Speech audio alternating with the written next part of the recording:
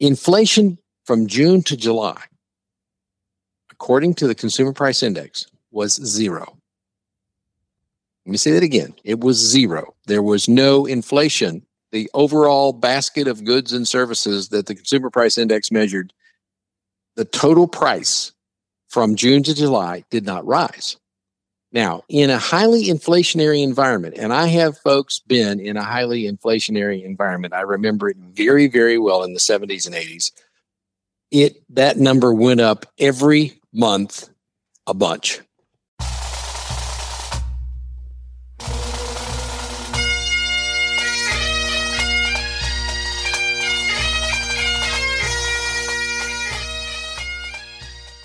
Once more into the breach, dear friends.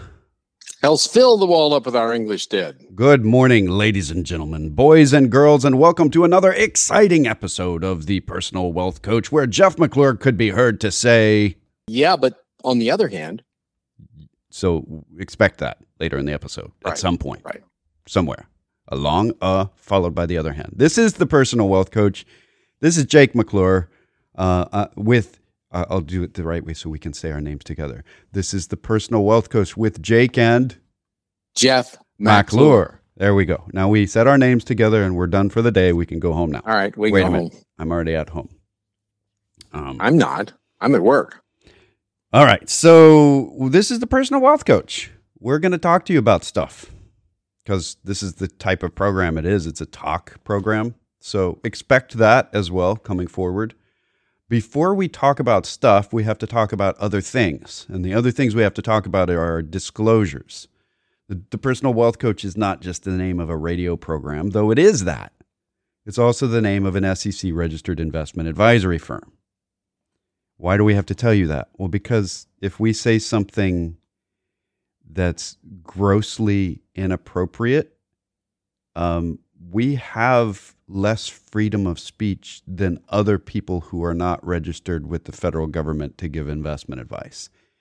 So the penalties are higher on us. We could have issues. If we were just a radio program, we could say anything we really wanted, as most financial radio programs could, and tell you stocks will go up forever, or bonds are the safest thing ever, or anytime you have ever at the end of it, you should never do that. Anyway, the SEC, just because we're registered with them, doesn't say that they think that we're in any way better than anyone else. They do not affirm us, give us credit, or anything else. We simply registered with them, and in the same time, registered with them to give investment advice, which we can't give on the air. This is a long-winded statement about stuff that isn't things we can do on the air. What are we doing on the air? We're giving education. We can't give advice on the air because advice is supposed to be tailored to the person receiving it and in their best interest, if it's the fiduciary advice. So that's not what we're doing. Hopefully, we're going to give you a bunch of education that lessens the confusion. Did you hear the question mark on the end of that? I did. I have only ever found that the more I study, the more I'm confused about things. Like, why don't we know that stuff already? So registered with the SEC, but they're not buddy with us. There, I should have said that like that. Do you have a disclosure for us? Well, I can say that the information that we use on this radio program, this educational radio program, has been obtained from sources we deem to be reliable, but is neither warranted nor guaranteed as to its accuracy or completeness. I love that you say obtain. It makes it sound so much sexier than browsing the internet and looking at verified sources. We obtained this data. We deem it to be reliable. That's cool. I mean, how often do you get to use deemed? I try to fit it into normal conversations. I deem this coffee is hot. There. So, what happened in the market this week? Something happened in the market this week? I believe it opened and closed each of the weekdays, and that people traded on it, and that some people bought and some people sold, and some people did both. Wall Street, 44 Wall Street, which is the location of the New York Stock Exchange, remained essentially at 44 Wall Street all week. Yes, there were no moving vans present. So we believe that the market remains stable, even though orbiting the sun and rotating quickly. But as far as the numbers and the statistics and imaginary stuff that we work, the venerable, as we call it, the S&P 500 stock index, otherwise affectionately known by its followers. You know, it has followers on social media. Yeah, I mean, I have tried to follow Wall Street, and it doesn't really move. So I just stand there. Well, you're west of it, so you're following it anyway. The SPX, the S&P 500 stock index, had a delightful week for people who are invested in stocks. It was up 3.26% to 4280.15, which is good. And it's good for several really good reasons. It was up 16.73% from its low in early June. That's a lot of rise from June. Yes, it is. 16.73% from mid-June when it hit its bottom, which there was a rousing consensus at that point in the media and among the pundits that this is not the bottom. This is a bear market rally. It's a fake head shift. Don't invest yet. And it promptly went up 16%. Now, for the technical guys, the chartists, the people who draw lots of funny charts and gals, the people, well, guys is kind of a unisex thing now, I think. Anyway, the key is the S&P 500 stock index is now up more points than halfway to where it started to fall. 42.31 was the halfway point, and the chartists are excited because they mark that as the end of a bear market. Now, other people mark the end of a bear market is when it's risen 20%, but it's only up 16.73. So there's some great. This is what market pundits do, and they argue about very, very important things like, are we still in a bear market? Anyway, what is your job? I argue about things. What happens if you win the argument? Well, nothing. If you're attorney, you get paid. Yeah. And these arguments, pundit arguments, you just get to go home and say, I won that argument. It didn't change reality at all. The S&P 500 is still down 10.2% from its high in early January, but up 45.57% from 3 years ago at this time. Those are things to keep in perspective when we tend to look short. That was before 3 years ago, by the way, for those of us who don't have really long memories, was still before that, was pre-pandemic. The history of the universe is now divided in before COVID and after pandemic. So it's BC and AP. Anyway, why did it rise? Why did it rise 3.26% when a lot of people were expecting it to fall? Well, I could get into that. The Bureau of Labor Statistics, one of our favorite federal agencies, released a report, and we'll talk about that later. And it caused a pretty substantial jump in the stock market, and a lot of people get happy. We also follow the CRSP Mid-Cap Value Index because we like mid-cap value. And it rose 4.84% to 2501.13. That leaves it 3.7% down from its high. Yay! It's up over 15% from June's low point. So it's churning along in the right direction as the stock markets move back towards up. They're still down. So let's see what else. The 10-year Treasury note yield was at 2.84%, pretty much unchanged from last week. The yield curve remains inverted. 2-year note at 3.25%. And the best place, according to the economists we follow, to measure the yield curve is between the 2-year note and the 10-year note, looking at the yield. So interest rates at 2 years are higher than they are at 10 years, which historically has said there's a reasonable probability of a bear market in the next 18 months or so. Whether that inversion is purely being generated by the Federal Reserve, because the Federal Reserve is doing something in the Treasury bond market that they have not done before to this degree, so they could be distorting it. We don't know. It's all very secret stuff. There's a lot of people are saying we will have a recession sometime before mid-2024. So if they're that good at predicting the future, they should get paid probably a lot more. Anyway, the West Texas Intermediate crude oil climbed about 4% to $91.88. It's still a very reasonable price. Gasoline across the country, at least according to the reports, I didn't drive across the country and personally do a survey, is down below $4 a gallon on average, regular gasoline. That's good. And that's the markets. Well done, markets. Thank you. Well, there's more markets than that, but those are the ones that we report on. Right. Yep. Anyway, there's some big news about inflation this month that I think, at least in the articles that I read in the regular press, if it's called press anymore, the newspaper articles and so on, they kind of missed it. There's some things going on in the economy that I think are very, very positive. There was some discussion about it in the Wall Street Journal, but mostly it was saying, no, this ain't, don't pay any attention to this, go away. Don't look at the man behind the curtain.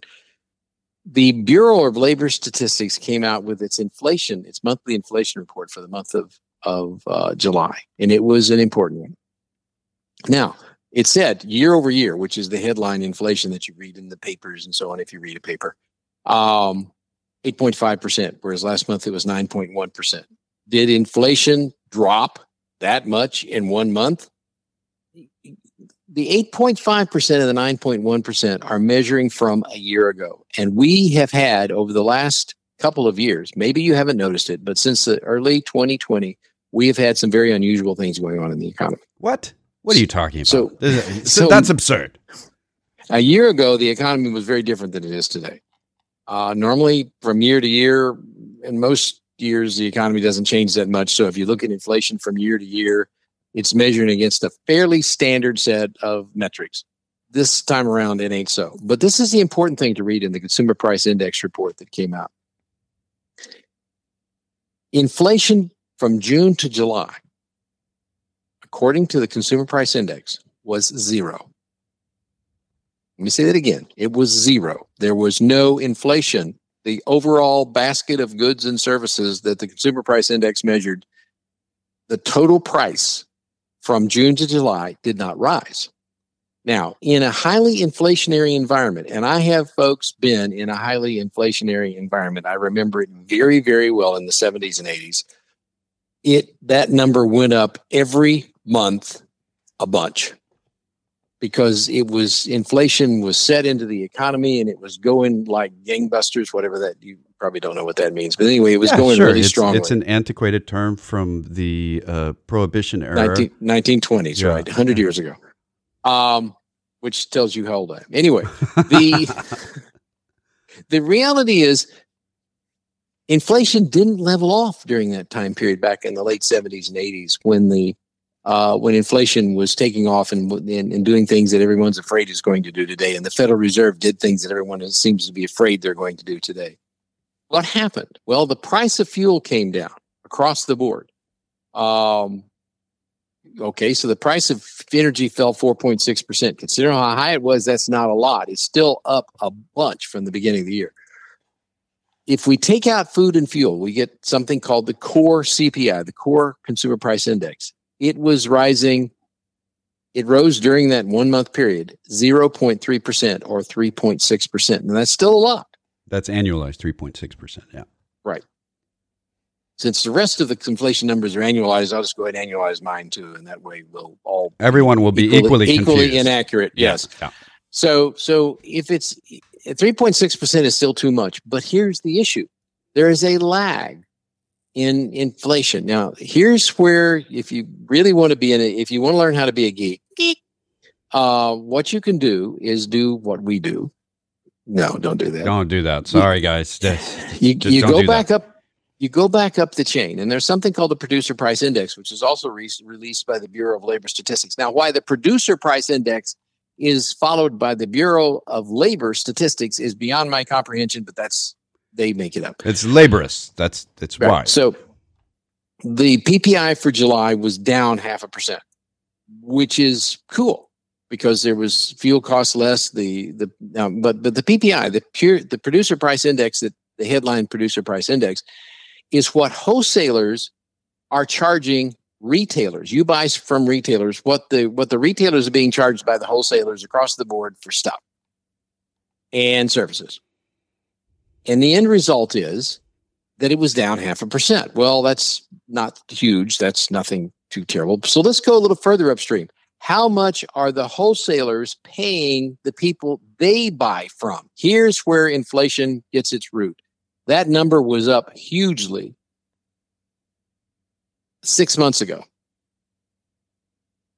The producer price index intermediate number was down 12.4% in July. In other words, what wholesalers, the people, when I say wholesalers, the people who are making things that are sold to the real estate or buying retailers. things that are to the retailers, saw their cost of stuff drop 12.4% in 1 month. That is very significant. In other words, we can point at a bunch of places where that's happening too. Okay, go ahead. Point. Right over there. Yeah, right over there and right over there. No, one of the big headlines since the pandemic started has been computer chips. And kind of across the board over the past month, computer chip demand has dropped. Less people buying laptops and webcams and so on. And supply has increased faster than the demand has dropped. So that's causing a drop in the price of computer chips. And we've got a lot of manufacturing coming online in the next few years with more computer chips. Demand's dropped because people in Europe aren't buying as many things to expand because they're really flowing nicely into a recession. They're there already. Germany is fully in recession mode.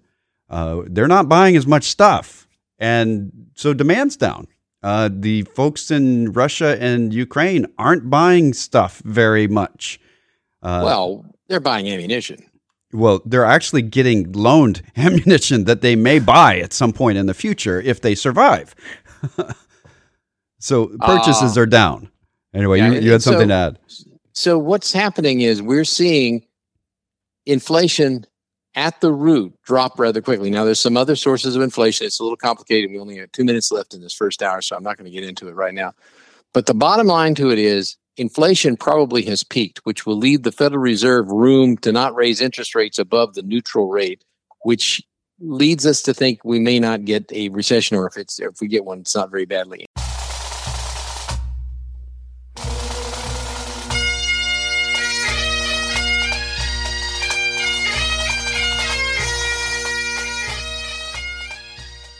And you had a bunch that you wanted to talk about, Mr. Well, I had something that I wanted to talk about. It is not very pleasant, and it is really big picture stuff. But it's something to just bear in mind as you read the news and keep going. A couple of major things are happening in the world. And I mean major, gigantic, huge, ginormous things that only happen about once a century.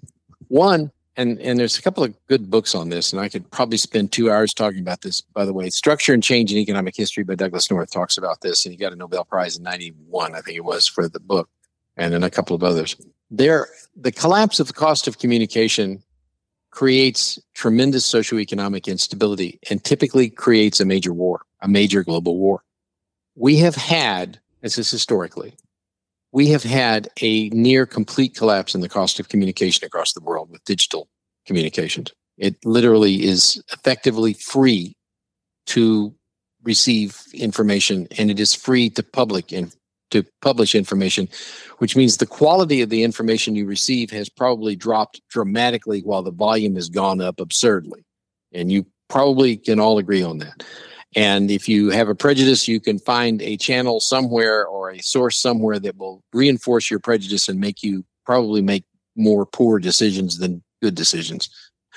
And you may not like that because you like your prejudices and you want somebody to reinforce them, but that's the fact. Hearing different points of view on a subject leads to better decision making. Hearing a single point of view on a subject leads to poor decision making. This is going on all over the planet. It happens about once every 100 to 200 years, and it's happening. And in the past, when this has happened, there's some really good books on the subject. We've had major wars. Now, the second thing that's going on has gone on also before in history, and I have a book on order, which I haven't received yet, so I'm not going to review it, on the subject. But as major socioeconomic units, and these are sometimes referred to as empires, sometimes referred to as cultures. For instance, the Russian Empire is still the Russian Empire.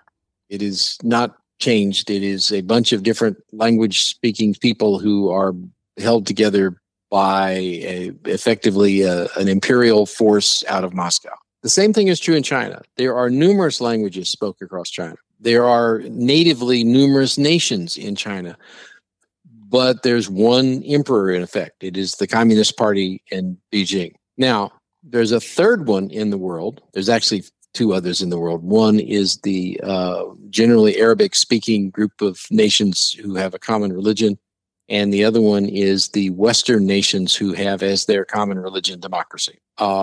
We believe we worship the god Demos. Now, all this, what does all this mean? Well, it's the clash of empires, and there's been a number of very good books written on this subject. But it comes to a head, historically, it has come to a head at specific points in time. When an empire, when a cultural entity like China or Russia or the Western world for that matter, sees that it is coming to a peak in power, and now subconsciously or consciously realizing that their opportunity to fulfill their manifest destiny, which is a term that was coined in the United States, when their mystical destiny is either going to be fulfilled right now or they're never going to have the chance. They generally tend to take the chance. Russia is in a demographic decline. It's in an economic decline. The West recently, NATO, showed signs of falling apart. Nations in Europe were spending too little on the military. President Trump said he wouldn't defend certain nations that are in NATO. If a war started, say if Russia invaded, I think it was Lithuania he was referring to, he said he wouldn't go to war over a country the size of Rhode Island, which is inaccurate in many ways. But he said that. Probably all of that together with the fact that Russia realizes, any reasonable person looking at where Russia is going in a hurry says it's either now or never. You either take back what you think was properly yours to begin with and somehow was stolen from you, or you ain't ever going to get it. Probably was the main thing that caused Russia to attempt to do a blitzkrieg in Ukraine. Now, a lot of people have missed this, but the failure at the beginning of the Russian invasion of Ukraine was an attempt to duplicate the Germans' blitzkrieg by sweeping quickly through the country with light forces, putting down the resistance, and then follow on with logistics and heavy forces. What the Russians didn't take into account is the Ukrainians didn't just lay down and let them do it. When the Germans came sweeping into Western Europe, there was no defense and they could just run over it. And it didn't work very well, obviously, in this particular case. So now they're down to a World War I type war, which is not a good one for Russia to be in. So why am I bringing all this? What's the important thing? China, we have talked about, Jake talked about this a few minutes ago. It's crucial to understand that China is in socioeconomic, this decade will be their peak. There's no question in any reasonable person's mind that the 2030s will not be good for China. Their population will be shrinking. Their non-working older population will be growing dramatically. And their method of taking care of the non-working older population by law is that the single son of that couple pays the couple. They don't allow immigration. They're xenophobic. They don't allow people who aren't Chinese to enter China and become part of China. Not that anybody really wants to. That is deadly when you have population decline. And they recognize that they either take back Taiwan, grab the South China Sea where there's oil, where there is raw materials, and which the South China Sea, by the way, is critical for China's economic future because so much passes through there that they need. If you look back to World War II, you see that Germany was making that same decision. Japan was making that same decision before World War II. Now, does that mean we're going to have a war necessarily? No, but only if we are aware of these factors. And when we, as an electorate in the United States, look at who we elect to office, and we say, is this person likely to increase our security in a world that looks like this? Are they going to repeat history by becoming isolationist? That is a big decision that we as the electoral people and we the electors in the United States have the ability to choose our leaders. And if we choose leaders that see the global picture and say, yes, we are entering into a dangerous period, we have to we have to not relearn the lesson that we learned in World War II. Don't allow the war to come here before you start. Fight it over there when you see the threat, and be prepared to compete in an unstable world.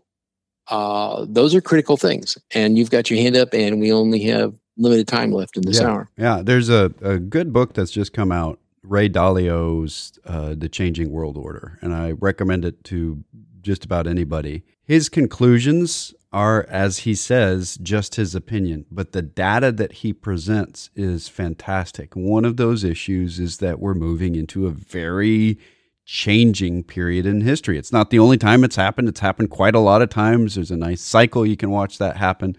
We've been talking about this for a while. He puts the data down so that it's at least semi-easily digestible. China's a rising power. Now, having said that, they're also limiting their rise right now. There's 155 Chinese companies that are listed on the New York Stock Exchange as American depository receipts. And those 155 that I'm talking about are in the process of being delisted because they're not sharing their financial data for our auditors to verify. 5 of them delisted this week. Yeah. Alibaba is one of the big ones that's on the list, and that it may be coming up. So just be aware that they're limiting their growth by getting isolationist, by saying nobody's allowed in here but China. We traditionally go the opposite direction. There are times when we haven't. And so just piling on with what you just said, it's important that we keep our eyeballs out and looking around and rather have the conflict elsewhere rather than here.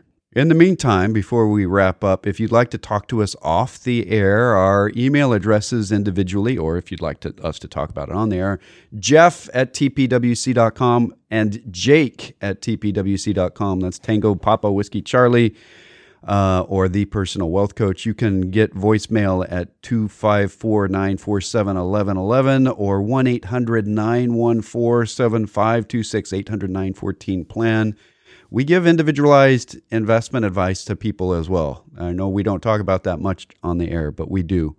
You can go to our webpage, thepersonalwealthcoach.com, and sign up for newsletters, read them there or get them delivered. You can listen to podcasts going back, listen to old radio programs. Call us when we're wrong. Look back. Until next hour, this has been The Personal Wealth Coach. Thank you very much for listening.